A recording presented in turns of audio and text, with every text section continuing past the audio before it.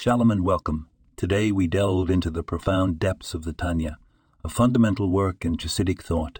The Tanya, written by Rabbi Shneur Zalman of Liadi, teaches us about the constant struggle between the animal soul and the divine soul, which coexist within every Jew.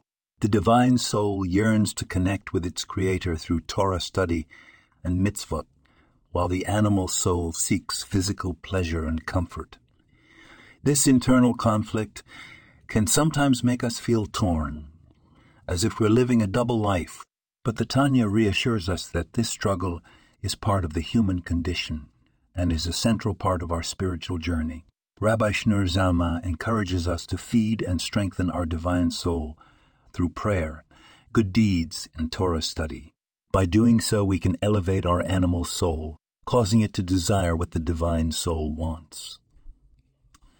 What a profound lesson for our everyday life.